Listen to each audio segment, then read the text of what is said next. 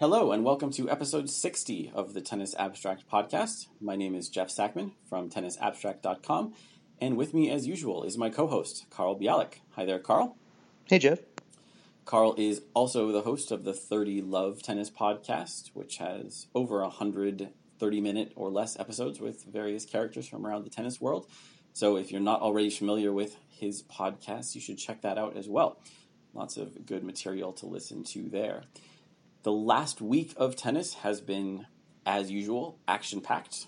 Two small ATP events in Munich and Estoril, and two small WTA events in Rabat and Prague.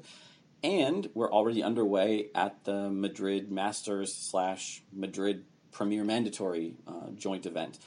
The women started their main draw action on Saturday and the men on Sunday. So the women's second round is already underway.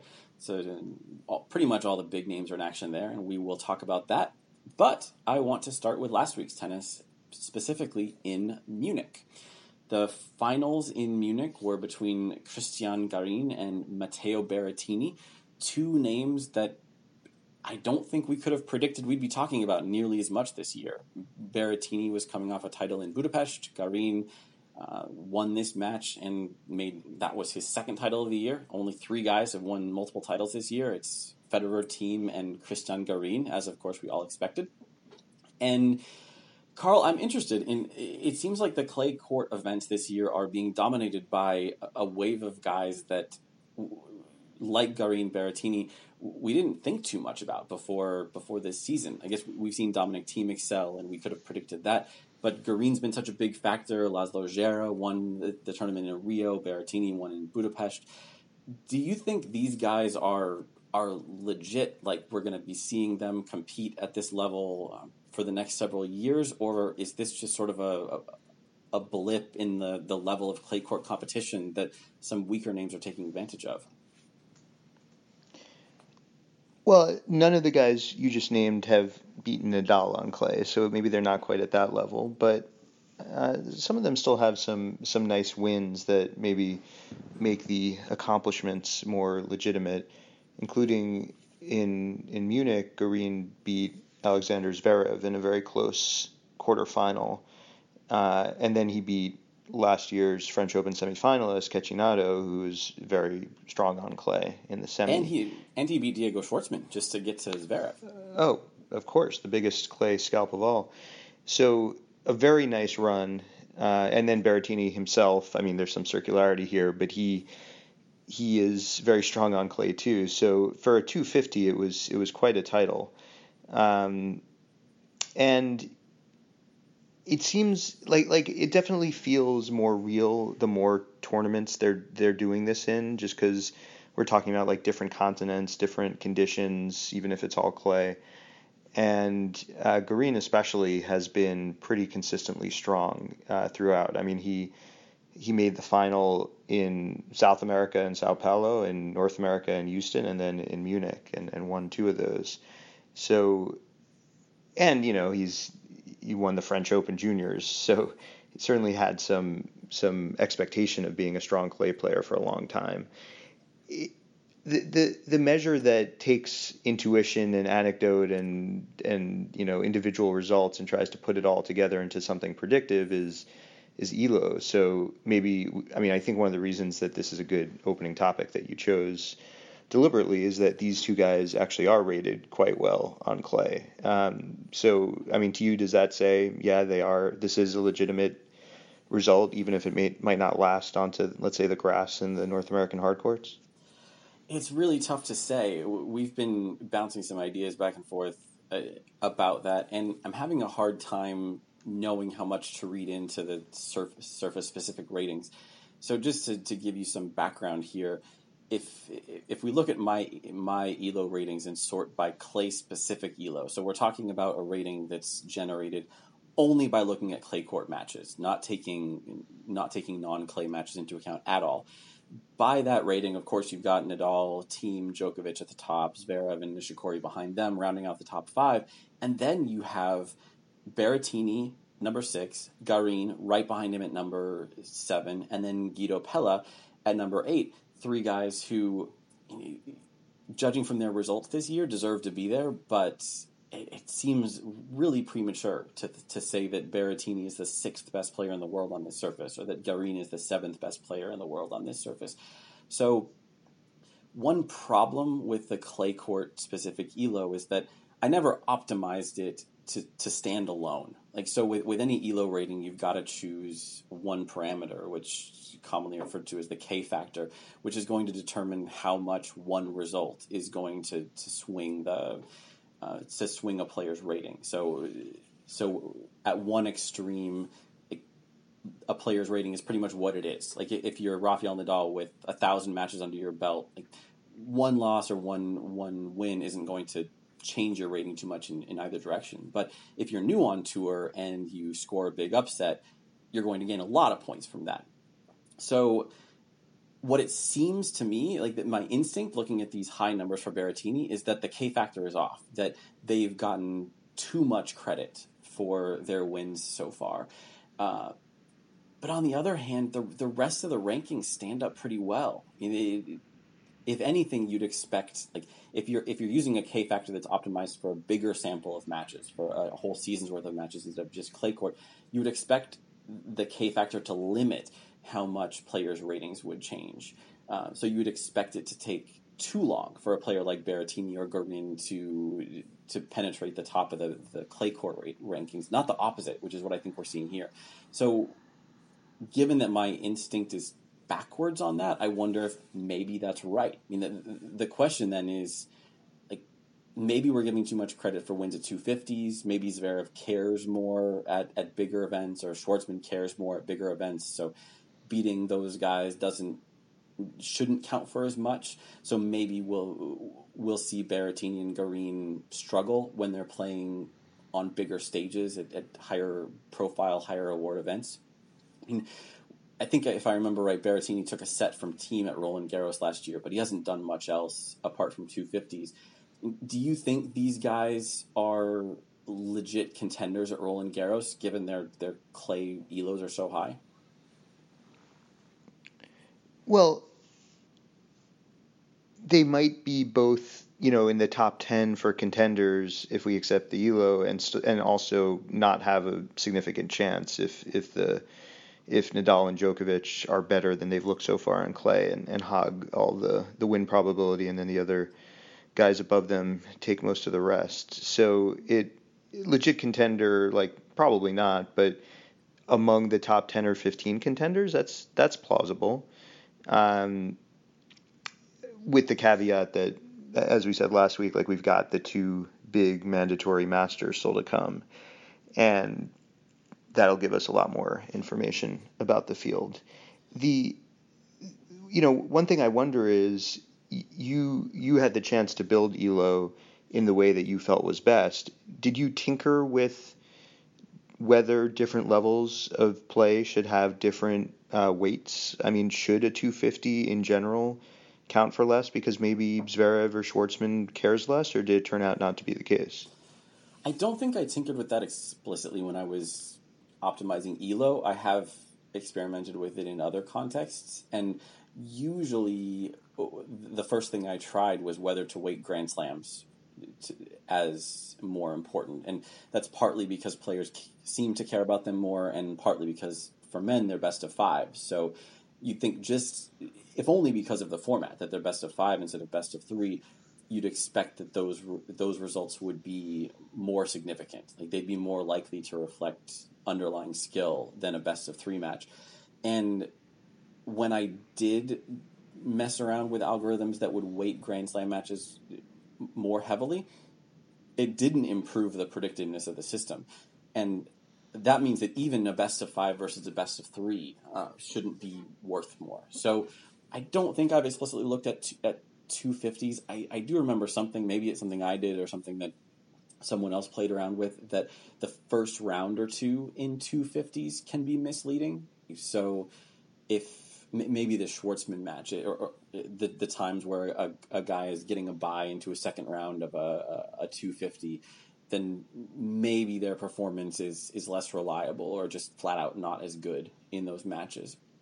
But in general, I think we're pretty safe to assume that a win over Zverev is a win over Zverev, regardless of whether it's the quarterfinals of a Slam or the quarterfinals of a 250.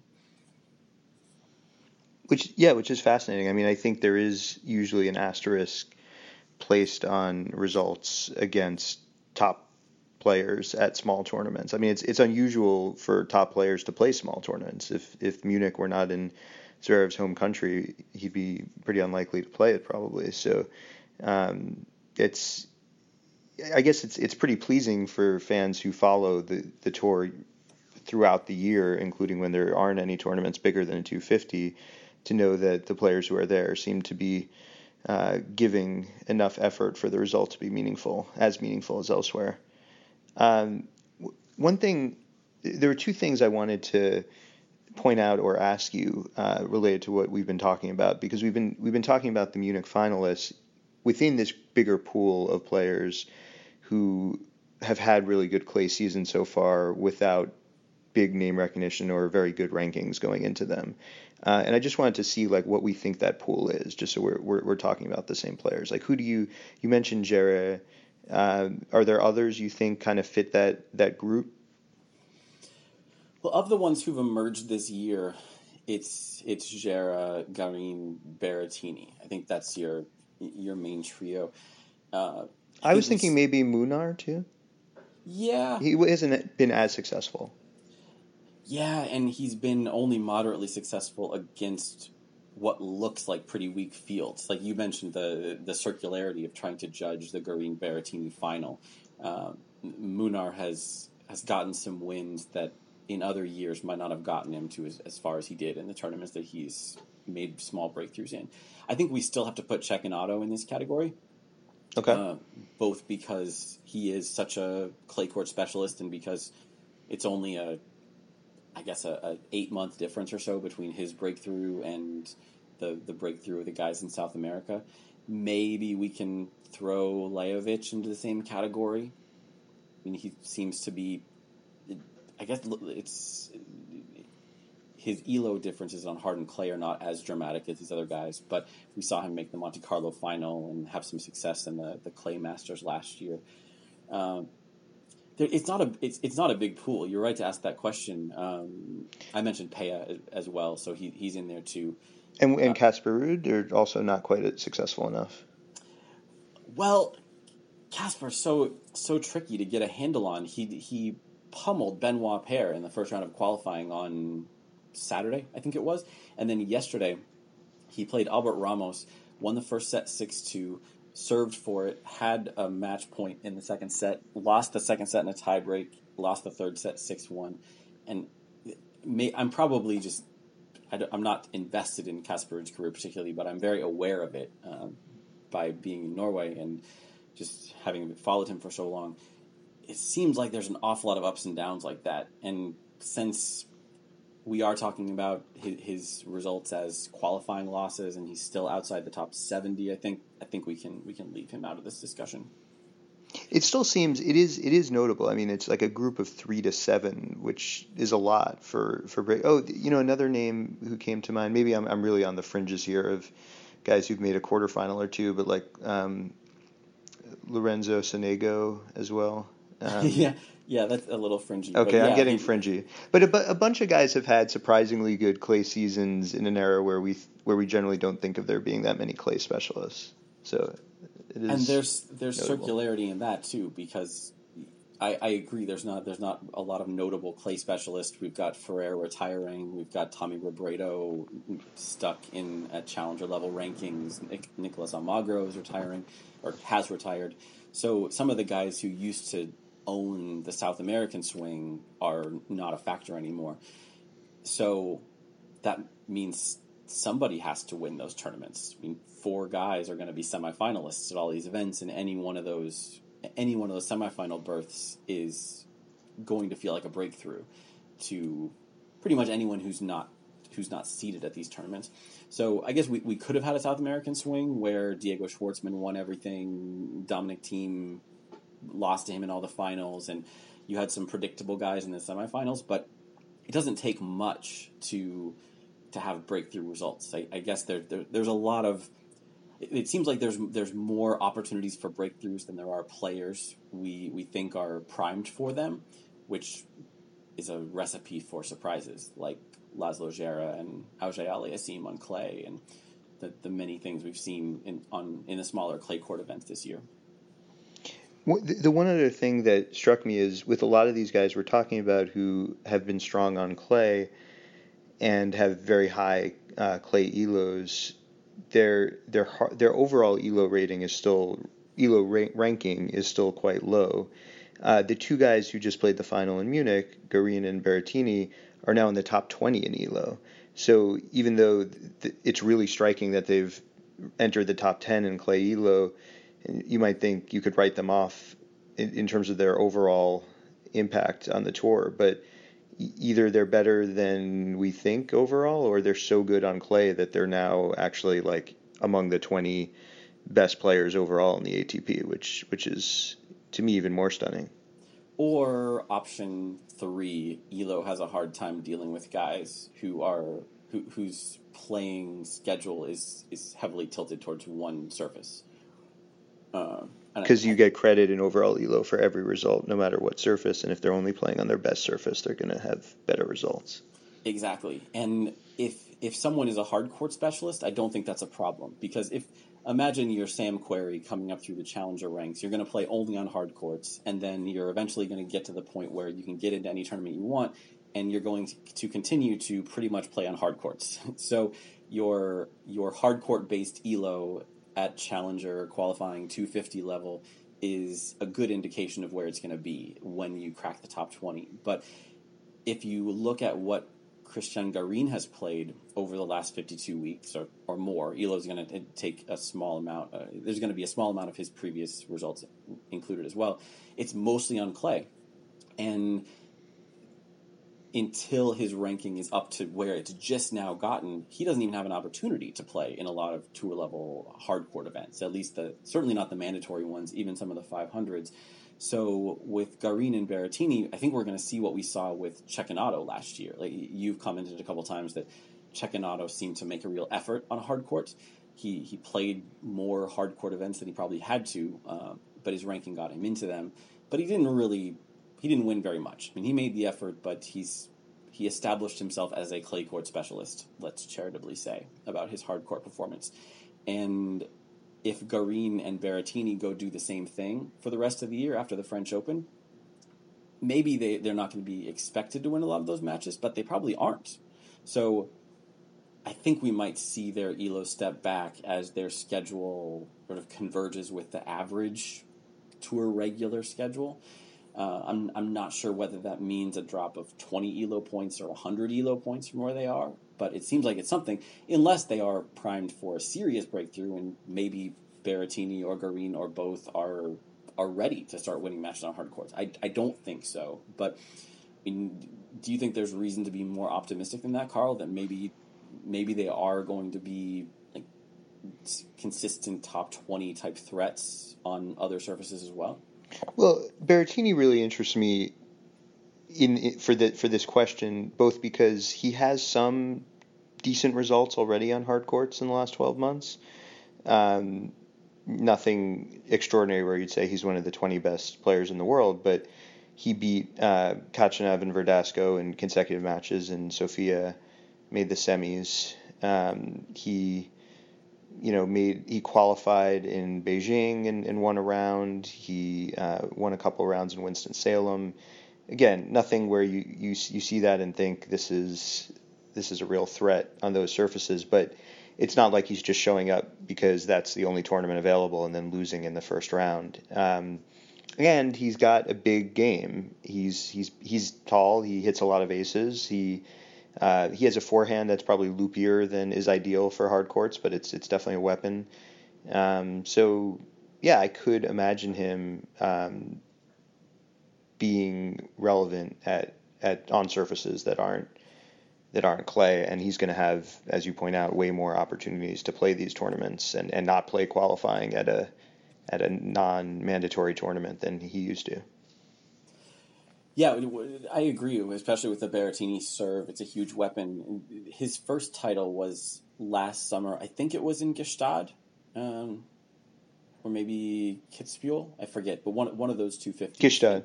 Gstaad. Okay, so that's one of the higher altitude events of the whole season. So I'm not sure whether the surface itself is particularly quick, but it tends to favor players who hit harder because of the altitude. So that was my first exposure to Berrettini, and it didn't seem like an accident that was his breakthrough.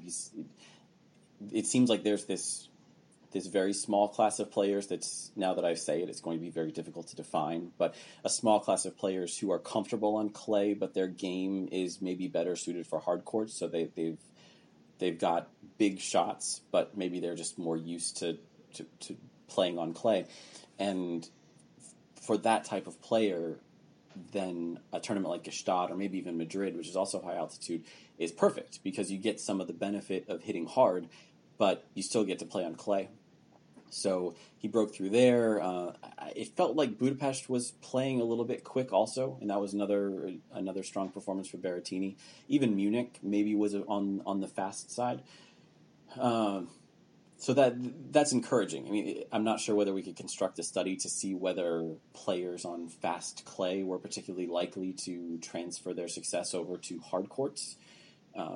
Well, I remember the guy who won on blue clay in Madrid ended up having some good hard court results after that too. Was that Schwartzman? Exactly. You mentioned a small class of players that Berrettini was in. Who else were you thinking of? I was hoping you wouldn't ask. It might be a class of one. Well, it's tricky because... Is Jarry maybe another? Maybe. Yeah, I'm not sure what to think about his game. He could definitely be. He's got the big serve. The other interesting thing I was thinking watching the Munich final is... actually, with the Munich final and the Estoril final with Pablo Cuevas was... the importance of different types or just simply different directions of serves. And again, this is something we could test. I didn't even think about it until now, but I get the sense that there's a lot more wide serves on clay and a lot more tee serves on hard courts. Does that seem right, or at least plausible, Carl? Yeah, absolutely. So it's also plausible, I think, that there are players who are a lot better at one than the other. Pablo Cuevas seems to be a pro at the wide serve, especially in the ad court. And lots of clay court guys have developed their ad court kickers into a work of art. And Berrettini doesn't really hit the kicker, but I can see him hitting a lot of big wide serves. Jarry's tricky because he does seem to be comfortable on clay, but he hits a lot of tee serves. Maybe that's part of the problem. Maybe it's just tactical. But Berrettini fits the mold. Philip Kohlschreiber's had some good results on on clay rather, and you don't think of him as a big hitter, but he does have a lot of oomph behind his serve. I think he fits in that category. I resent the implication that I don't think of Philip Kohlschreiber as a big hitter. Yeah, I really need to start being more snobbish and saying one thinks instead of you think. You're going to call me on it. Tsitsipas, who won in Estoril this past week, he fits that mold as well. I mean, he's got a huge game, and he's comfortable on clay courts. He's managed to get some good results on hard as well. But you can imagine him being very successful on clay with the sort of game he has and the apparent comfort he has on the surface. But it's tricky. I mean, I think a lot of the guys who could be in that category, maybe they just decide to focus on hard courts instead, or at some point in their teen years they shifted their focus to hard courts because that's where the money and most of the tour is. By the way, an alternate name for this podcast going forward could be I was hoping you wouldn't ask. Yeah. Also, title of your sex tape.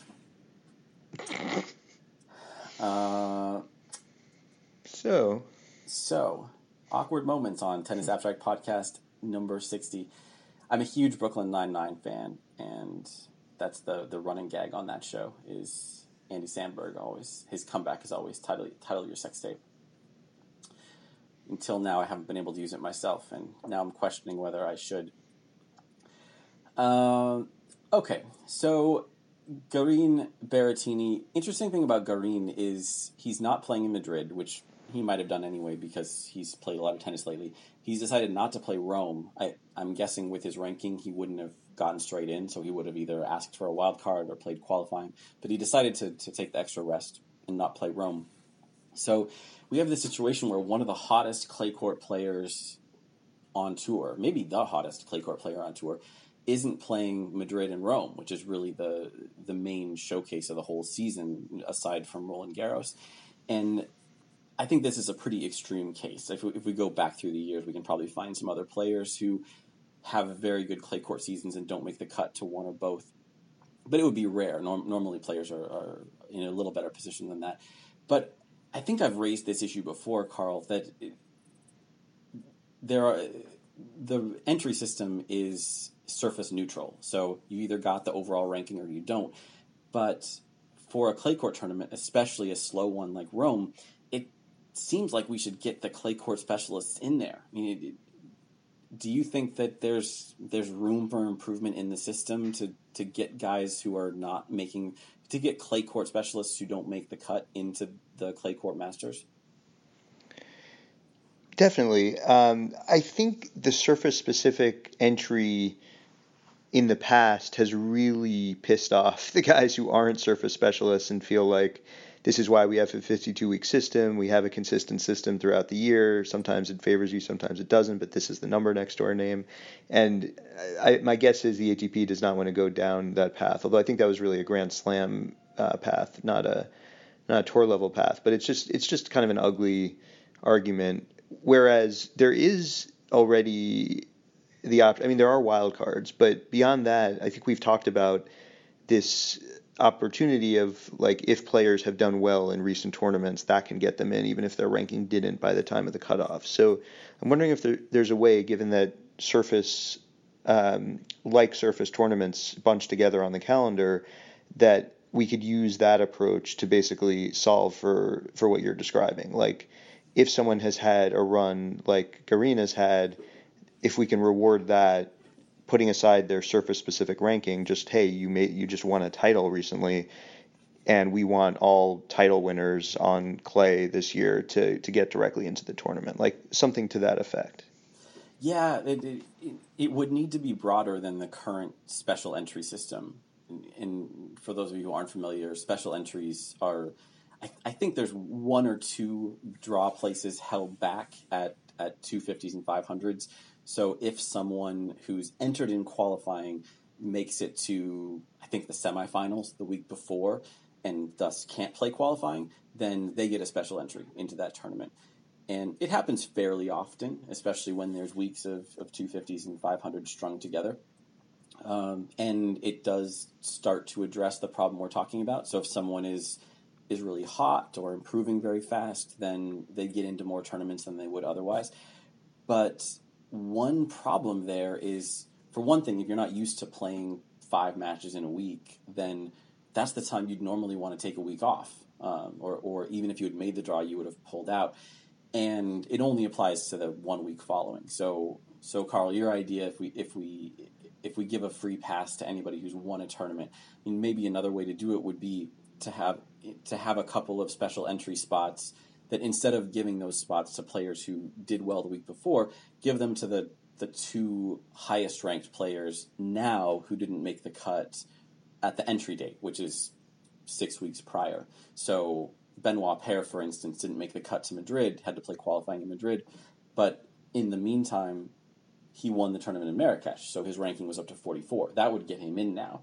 So by this system, Benoit Paire would have gotten into Madrid, probably. I haven't hashed out the details or looked at the details, so maybe that's... No, but I'm almost sure you're right about that. And it would also kind of solve the problem in the sense that we're talking about like a 6-week lag, right? Is that the cutoff? Weeks. So typically within those 6 weeks, results are going to be, many of the results will be on the same surface. So it will get at who's hot and also who's been good specifically on this surface, and still use the ranking system. So yeah, I like that idea. And it would be even better if we took those special entry draw spots out of the wild card pool. So kill 2 birds with 1 stone. Oh, I thought you were going to say and give them to Jack Sock. Of course, that is what I would say. Have we heard anything about Jack Sock lately? Is he coming back? I have not seen too many results. No. Well, I know he's not back. I haven't heard anything about his injury recovery. Since I knew he was injured after Australia, but didn't know whether that was pending. We do have some guys coming back. Del Potro's in Madrid, and not from injury, but Federer's back in Madrid. I want to talk about that, but maybe we'll save that until we've gone through this week's results. So, with that in mind, let's speed along a little bit. The other men's event, I mentioned this in passing already, but Stefanos Tsitsipas won in Estoril, beating out Pablo Cuevas, which was a fun match with two one-handed backhands. Do you think, Carl, that Tsitsipas is a legit threat on clay as well as hard courts? Yeah, and I think before his breakthrough in Australia, a lot of his best results had been on clay. Well, certainly, I think he chose to play on clay a lot at the challenger level and had some early success there. So it's certainly not an issue of familiarity or comfort on the surface.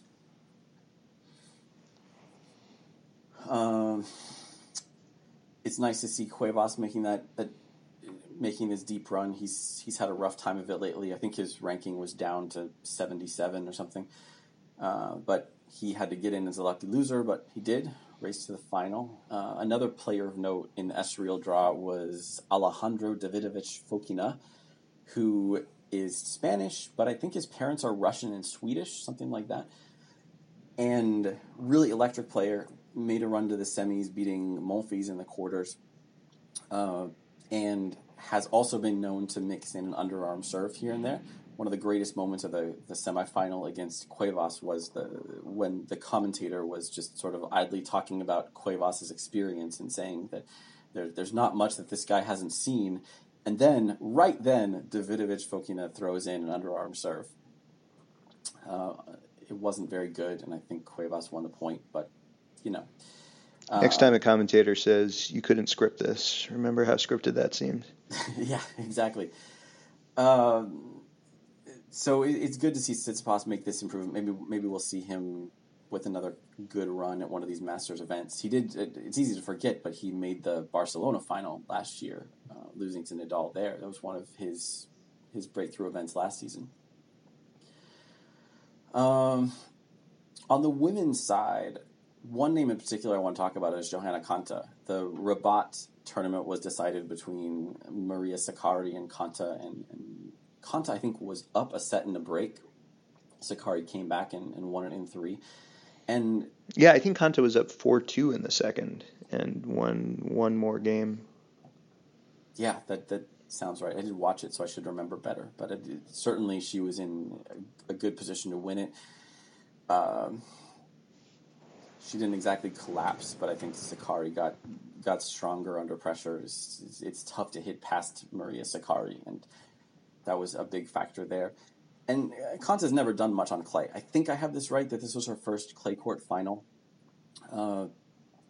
We've talked even a little bit today, but other weeks as well, that the serve can be a big weapon. I mean, big servers can be quite successful on clay, even though it isn't the game style that you normally associate with a clay court specialist. I mean, do you think that Konta should have done better over the course of her career on clay courts with the big serve that she has? She doesn't. We were talking about big servers earlier who may not seem to have games that are natural for clay, but have a lot of familiarity with it, and that seems like part of what's holding her back is just that that's not what she grew up playing on or has played as much on. The game itself, the shots are pretty effective. And yeah, maybe this is the year she has the breakthrough. She went straight from Rabat to winning her first round match in Madrid, so that's a pretty impressive turnaround after 5 matches. It is, and Sakkari was unable to do the same thing. She got a somewhat unfortunate draw with Suarez Navarro in the first round, and she lost yesterday. Unfortunately for Konta, it all ends here, because did you know who she drew in the second round? I do. Yep. I think she's got a shot. She has shots, but they will not result in winning very many points against Simona Halep. I'm confident about that. Now, this is the first time we've had reason to talk about Konta in a while. She's got this final on clay. There was it was a lot of press in the UK when the Brits won their Fed Cup tie a couple weeks ago. Konta was a big part of that, so they're promoted to World Group 2. So Konta's back in the news. She's not exactly back at the top of the game. I think her ELO's in the very back end of the top 20. And it wasn't that long ago that Konta, she hit a career peak ranking of number 4. She won some titles, lots of good upsets. Granted, it's tough to separate truth from British media madness, but she seemed to be a legitimate contender to win Wimbledon. There was even this outside shot she could emerge from the field and become a number 1, and instead, it was pretty much all downhill from that peak. Within 9 months, she was out of the top 20. She's fallen considerably further since then. Do you think that were we wrong about Konta then? Were the seeds of her decline evident for those of us who were looking for it? Do you think that we should have known then that she wasn't really a top 10 level player? Yeah, I don't think there were obvious signs. I would be interested in what to make generally of somebody who breaks through at the age she did. That, it was a pretty steep rise for someone, especially in the WTA versus ATP, who was, past the age when that typically happens for someone. Does that typically mean, okay, just a late bloomer and they're going to go on to have the same kind of career that someone would who rises so quickly into such a high ranking? Or is it more likely to be a fluke? Or fluke is a harsh word, but more likely to be short-lived? Yeah, that's tricky. And I think part of the problem with even trying to answer that is that the times are changing. A lot of the players who are most notable for having late breakthroughs are the ones doing it now. I wrote something about Miki Buzarnescu, I think about a year ago. She's a Romanian who had a successful juniors career, dealt with lots of injuries, and finally, I think she didn't even break into the top 100 until she was 29 or something like that. Eventually got to about the top 20. And that's super extreme. She was breaking records with every new ranking threshold she passed. So it's tough to know who to compare her to. But even Konta was showing up on some of the lists for comparable players, because even though Konta was not that old when she was breaking through, she was older than most players in WTA history. So you can look at those lists and say, okay, she's one of the top 10 oldest women to break into the top 10. I don't know if that's true. I'm just making that up. I think it's true. But you can look at that and say she's one of the oldest, therefore we can infer that she's not going to climb much higher. But in this case, you would have been right. But I'm just not sure whether we have the evidence to point one way or the other, whether there's something different going on now that makes it possible. We have talked a lot about aging trajectories in the last several episodes of this show, and one thing that I have found is that even though the peak age remains around 23, players stay closer to their peak, well into their 20s, close to age 30. So something has changed. Whether that's enough to accommodate a player breaking through at 25 or 26 and continuing to climb, I don't know. Unfortunately, we can't run a lot of random tests on the parallel universes with the same 100 best women tennis players in the world. It would be a tricky experimental design to get past the ethics board. But yeah, do you think we'll see her with a result like this? Will we see her make some progress again? Maybe she's poised here for a better grass court season than she's had lately on a surface that she's more comfortable with. Yeah, I wouldn't read that much into her results in Rabat. It wasn't that strong of a lineup of players who she beat. But she's in the top 50. She's playing all the big tournaments. she's top 50 overall. She's better than that on grass. It wouldn't surprise me if she had some good wins on grass this year. And it's really striking, like how much her path would square with like the more traditional kind of narrative about a career that you and I would be skeptical of. Like, things were really going well through the Wimbledon semi against Venus Williams a couple of years ago, and so much expectation that a British woman could win Wimbledon, and she lost that match, and that's really where you can trace the beginning of the downhill for her. So I don't put much stock in that, but it does show how abruptly things can turn around in one direction, which means they could turn around in the other as well. Yeah, maybe she has sort of positive media support after the Fed Cup success, and maybe that will propel her back a little higher up in the ranks. Like, did you see what her current ranking is on the WTA list? Is it 41? Okay, that sounds right, and I'm not sure whether that's from last week or from today. But in any case, I think I saw that she's in the top 20 in ELO. So ELO likes her more than the WTA computer does, which is probably more encouraging for her future success. The other women's event this past week, I don't think we have much to say about that. It was a very anonymous from the perspective of those of us who are not really intently following women's tennis. The final was decided between Jill Teichmann of Switzerland and Karolina Mukova of Czech Republic.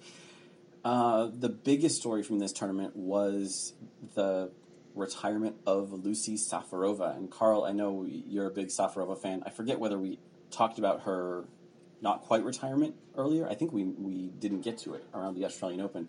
But great doubles player, enjoyable singles player to watch. Really, I think she peaked at number 4 in the singles rankings. I mean, she's someone who will absolutely be missed from the tour. Yes. It came within a set of winning the French Open against Serena Williams. Yeah, that's quite an accomplishment in itself. And really one of the best doubles players of the last several years. I think that her team, yeah, she won five slam titles with Maddox Sands. That's really impressive. And I don't really know what is Maddox Sands injured and trying to come back right now, or I've seen more of her in the commentary box than on the court lately. I haven't seen any news about what her status is. Yeah, I mean, I think she came back enough. She did play some tournaments, right? Yeah, and it's always a little distressing when you see players who are doing things other than playing. That's usually a sign that they're not working full time on getting back. But hopefully we'll see her come back and play. I know she had a partner lined up for this year in Demi Shure, but injury has kept her back. So.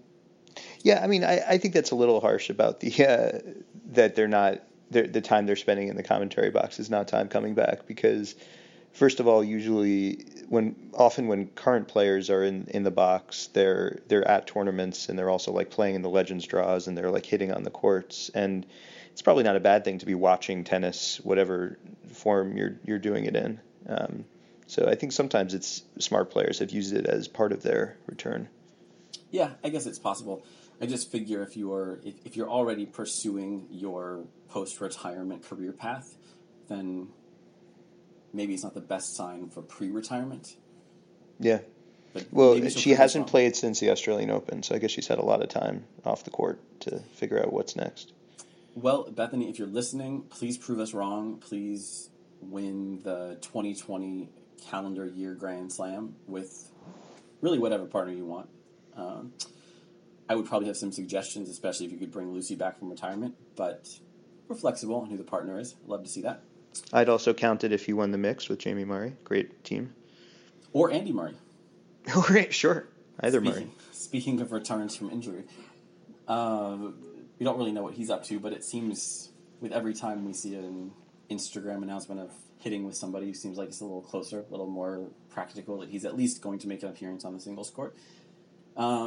But the big story this week is not even Safarov's retirement, and definitely not whatever stage we're at in Andy Murray's comeback, but the David Ferrer retirement. It's been sort of a year-long farewell party for Ferrer. We've known for a while this would be his last tournament, but this is his home tournament. This is the final one. Lots of players rightfully celebrating his career. And I think that as much as people are giving him credit for all of his many accomplishments, and maybe he's a future Hall of Famer, I'm not sure. If anything, I think people might be understating how good he has been. I mean, would you think, Carl, is he the best player without a Grand Slam? The best men's player? Is there a woman who would obviously be better? Well, it would just help narrow the scope of what I have to consider right now. Best Spanish player born in the early 80s? Yeah, exactly. I mean, I know you're a big Dementieva fan, so always have to consider her. I think career-wise, you have to give Ferrer the nod over Dementieva. That was the first name that came to my mind as well. But yeah, I mean, and I know it's a tough open-ended question, and that any all-time great question, whether you're looking for number one or number one out of a slightly smaller category, it's fraught with difficulty even to know where to begin. But I mean, he's definitely in the conversation, right? Oh yeah. We're having it, so he sure is. No, I mean he's always since his peak or since kind of the end of his major contention, he's been the top pick of mine when I've thought about it. I'm hesitating because I'm trying to remember if there was someone who's going pro cost them a chance at ever winning one and otherwise was like an all-time great. But I think all the best of the Barnstormers did get a Slam title at some point. And we can probably take them out of the conversation. Okay. It's a different category. Different category. Then, yeah, I mean, I don't think anyone has a very strong case. Like, I think what hurts Ferrer the most is that he peaked at number 3, because I think there are some who peaked at 2 and maybe 1 without a Slam title. And then there's that he only made the 1 Slam final, and I think there are some who made 2. But yeah, I mean, it's just the body of work is incredible. The number of titles, number of finals, the success in the end on all surfaces. He had some good grass court results as well. That was always his toughest surface. He became one of the best 5, maybe even better hard court players in his prime as well. Just, tournament in, tournament out, very few bad weeks. Lots of basically owned everybody outside the big 4. Made a case sort of like Andy Murray did a notch above him as someone who in a different era would have won a whole lot more, which is kind of what you would expect from the best player to never win a Slam title. Yeah, if there had been no Nadal, do you think Ferrer would have been a multi-French Open winner? I mean, it's hard because he definitely lost a lot of French Open matches that weren't to Nadal. But at the least, I think playing at his peak in 2013, making the final, he would have been the favorite, I think, against most players in that final. I mean, I guess Nadal beat Djokovic. Djokovic probably would have been favored against Ferrer, but it would have been close. Yeah, I mean, that what's holding Ferrer back a bit is he really was owned by those guys. I guess with Murray it was closer, but with Djokovic, Nadal, and Federer, it was so one-sided that he needed to avoid all of them to win big events in general. But I still am so impressed by what he did against everyone else and what he did overall. Yeah. I think another thing, this is something our friend Jeff McFarland has pointed out, that people tend to talk about Ferrer's accomplishments as overcoming a lack of talent, and I think that's tremendously unfair. Like, to say that, I don't think you could accomplish what he did without a lot of talent. I mean, I think when people say that, they're trying to phrase it as a compliment, that it's a tribute to his mental strength and persistence and all this stuff that he's succeeded, but I think it's wrong to say that the talent wasn't there, because there was an enormous amount of talent there, and maybe that talent would have gotten him to a peak of 7 instead of a peak of 3, and maybe fewer tournament wins. But a really, really great player, and to that point, made the very most of what he had to work with. Yeah, it's a weird. So there's a few weird things about that claim about Ferrer. One is, I think the closest thing to something reasonable that it might mean is that what he accomplished, what he did, despite his lack of height. Yeah. I mean, his serve was often cited as one of the weakest in the top, whatever he was in, top 5, top 10, top 20, top 50. It was always one of the weakest. And yet he had a very respectable hold rate because he knew how to use his serve. And more than that, he backed it up. And height to me is not talent. It's just a thing you're born with or you're not. And in fact, it takes more talent in the way I think of talent to overcome a lack of height. Like, I think the best shot makers on tour are often the guys who are below average in height. I mean, this applies to a lesser extent in the WTA as well, just because the smaller range of height and less importance in the serve. But Ferrer's ability, once the point was neutral, the point was not neutral with Ferrer, and that was largely talent. The other thing is, I mean, often what people mean when they say that is, well, the player worked really hard, and this is the weird way we're going to compliment them for that. But that's got to be a talent too. Like, you have to have a talent for ability to take abuse and to take monotony and to be willing to give up the other parts of your life to work really hard, not just at your skills and your game, but at staying healthy. And maybe that's not what people usually think of when they think of talent, but I think that's an incredible talent. Yeah, and we're veering into territory of one of my hobby horses here. That I started talking about this last fall when I noticed that the aging curve in chess was not that different from the aging curve in tennis, and obviously it's not because bodies are falling apart. You can be a very good chess player with a knee injury, for example, but it suggests that there's something non-physical going on that these very high level activities have in common. And I think I wrote something about it last fall or winter where I settled on the word focus for lack of something better. And I think that's a lot of what you're talking about. Like, what we normally talk about when we talk about Ferrer's focus is like his going after every point, like never letting his guard down in a match. But as you point out, Carl, that extends to like making the most of practice time, making the most of rehab time to make sure that your body stays put together. And that's the sort of thing that would apply to becoming a great chess player or a great violinist or a great tennis player. And that's not the sort of thing that gets you on highlight reels, because we don't even see most of it. We're not aware of most of it. But that might have more to do with elite level performance than all this other stuff, which is why we're talking about Ferrer in a way that we'll probably never talk about the Benoit Pairs or Nick Kyrgioses of the world, who seem to be kind of, their profile is in the opposite direction, like lots of visible talent, but maybe not as much of the invisible underlying skills and focus that translate into a great career. We'll miss you, David. We will. Do you think he's one of the top 10 best all time on clay? This time, men only. Again, I'm searching the memory banks. Yeah, it's interesting. Like, if you put in the multiple French Open winners, how far down the list of 10 do you get? Is that like 6 guys who 7? Maybe it's more than that. That sounds about right. I guess it depends how far back you go. Right.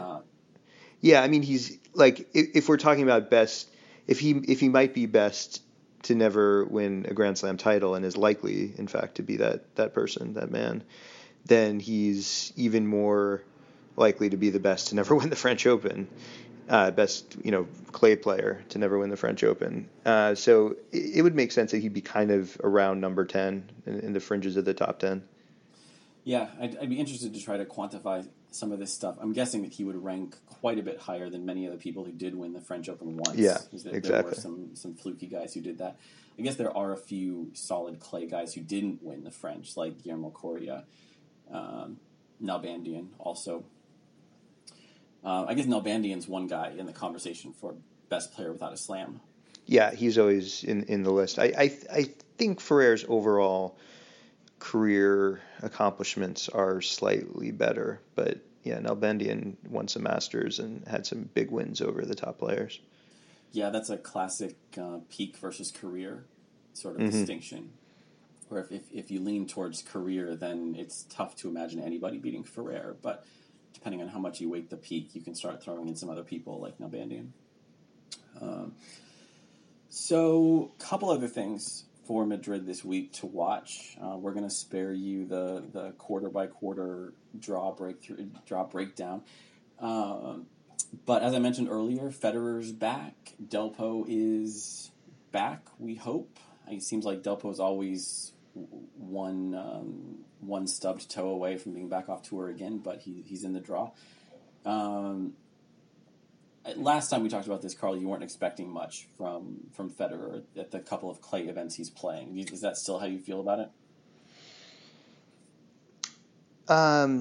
Yeah, I mean, my average expectation is probably between 1 and 2 wins, but I think there's a lot of variance. I don't know, like, how much has he been practicing on clay? No idea. Yeah, I mean, there may be 2 players, maybe 3 in the world who have like a compound where they can practice on anything with anyone without people knowing, and Federer's one of them. Well, there could be an interesting match for his first time out in Madrid. He has a bye in the first round, and he'll play the winner of Gasquet and Alejandro Davidovich Fokina, who we were talking about earlier, coming from his great week in Estoril. It would be fascinating to see Davidovich Fokina on that stage. I wonder a little bit whether he will play or whether he'll be able to put together a win against Gasquet, since he was dealing with some injuries in his semifinal loss in Estoril. But that would be... I mean, I think Gasquet would be pretty interesting too. Gasquet, Federer on clay have had some good matches over the years. Yeah, that's true. I'm not really sure what to think about Gasquet's level at this point either, since he's been out for a while as well. But it was good to see him back on court as well. Another interesting round 2, well, 2 more interesting round 2 matches are already set. One of them is Nadal's first match against Felice Auger-Aliassime, and another one is Dominic Thiem against Riley Opelka, who, despite being American, managed to qualify and win his round 1 match. I think it was earlier today, just now. So no easy matches at the Masters. Some interesting challenges for the top guys to deal with as they kick off their tournament. Yeah, I think it'll be the Opelka Thiem matchup on Opelka's serve will be interesting in terms of like positioning and placement. We were talking before about T versus wide, and Thiem can stay so far back at times, and Opelka I think pretty much has every serve he wants, in large part because of his height. So how they kind of navigate that, I mean, it'll probably just be 2 tie breaks, but still could be interesting to watch. Yeah, if anyone can avoid the tie breaks against Opelka, it probably is Thiem. Maybe Opelka will be inspired by some of the antics lately and see how far back Thiem is standing and throw in some underarm serves for us. That's something to look forward to, a guy who's 6'10", hitting some underarm serves. Yeah, when I said Opelka, I think has every serve, that's probably when he doesn't, now that I think about it. Maybe he's been watching Kyrgios on TV. He's tinkering around at home. I mean, he hasn't had much else to do during the first few weeks of the clay season. Yeah. I'm optimistic, that's all. Okay, we've got, 2 minutes left? So, really quick, there's a paper that came out today. I don't think the paper came out today. There was an article in the Telegraph about it. But the paper, some academics constructed a study to look at how much grunting potentially affects opponents. And the way they set up the study is they took a group of 30 club-level players, and they took a video of a Nadal-Ferrer match from a few years ago and artificially raised and lowered the levels of some of the grunts, and they asked the players or the subjects of the study to estimate where the ball was going, basically.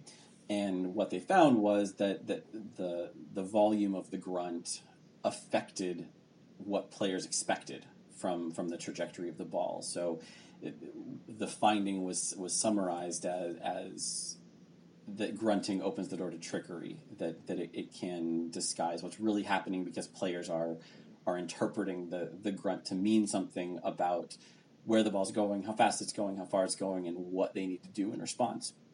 I'm not overwhelmed by the impressiveness of this study or how much it's telling us, but Carl, I'm curious what your thoughts are at a first look here. Well, I think it definitively proves that club level players would have difficulty reading the trajectory of balls hit by two of the best players of the last 20 years. Yeah, it's not. Nadal and Ferrer is a funny example because they played each other so many times and played other players so many times. It just seems like they would be so much less likely to be fooled or tricked by a ball. I think there's probably an interesting study to be done about whether club players are using grunting as a tactic against each other, and that would be a more realistic thing to test using actual like players at their level and what they do. Because I know it's becoming a more common phenomenon at lower levels of tennis, and I've heard it at adjacent courts. But wait a second, yeah, I don't. We have to talk about this. This is not what I was expecting. When you say you've heard about it, like are there people who are tactically grunting at club level? Sorry, I didn't say I heard about it. I heard it. I've heard grunting more and more at adjacent courts. Are they using it tactically? I don't know. I have made the observation, others have, of like, well, that didn't look like a very high effort shot you just made, and yet that was very loud, my friend. But on the other hand, many people say it helps with their breathing. That seems plausible. Maybe I should try it. So it just seems like grunting is more common at lower levels. I have heard that anecdotally, not specifically that it's tactical. So it'd be an interesting thing to study what its effect is at those levels using grunts from those levels. But using professional level sounds artificially manipulated on club level players, I don't think tells us much about either the club level game or the pro game. Yeah, it seems like a study using mice extrapolated to conclusions about humans.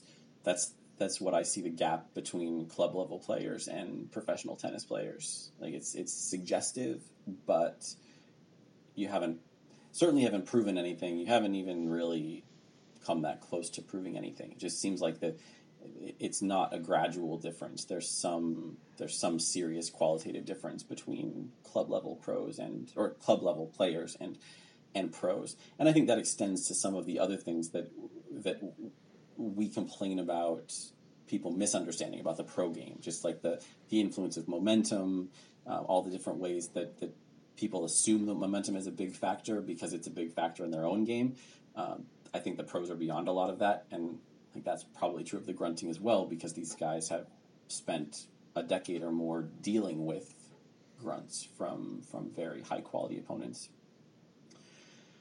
But I guess some research is better than none. It gives us something to talk about. Maybe there will be more. Maybe someone can try to replicate this study with maybe former pros or challenger level pros or something like that. That would be more interesting, I think, to me. All right, so like I said, Madrid's second round is underway for the women already. Looks like a great tournament. We'll be back in a week to wrap that up and maybe talk about where we're going from there with the Rome Masters, the back-to-back weeks of Masters events and women's premieres. So thank you, Carl, as always, for joining me. Thanks, Jeff. And thanks, everyone, for listening. We'll see you next week.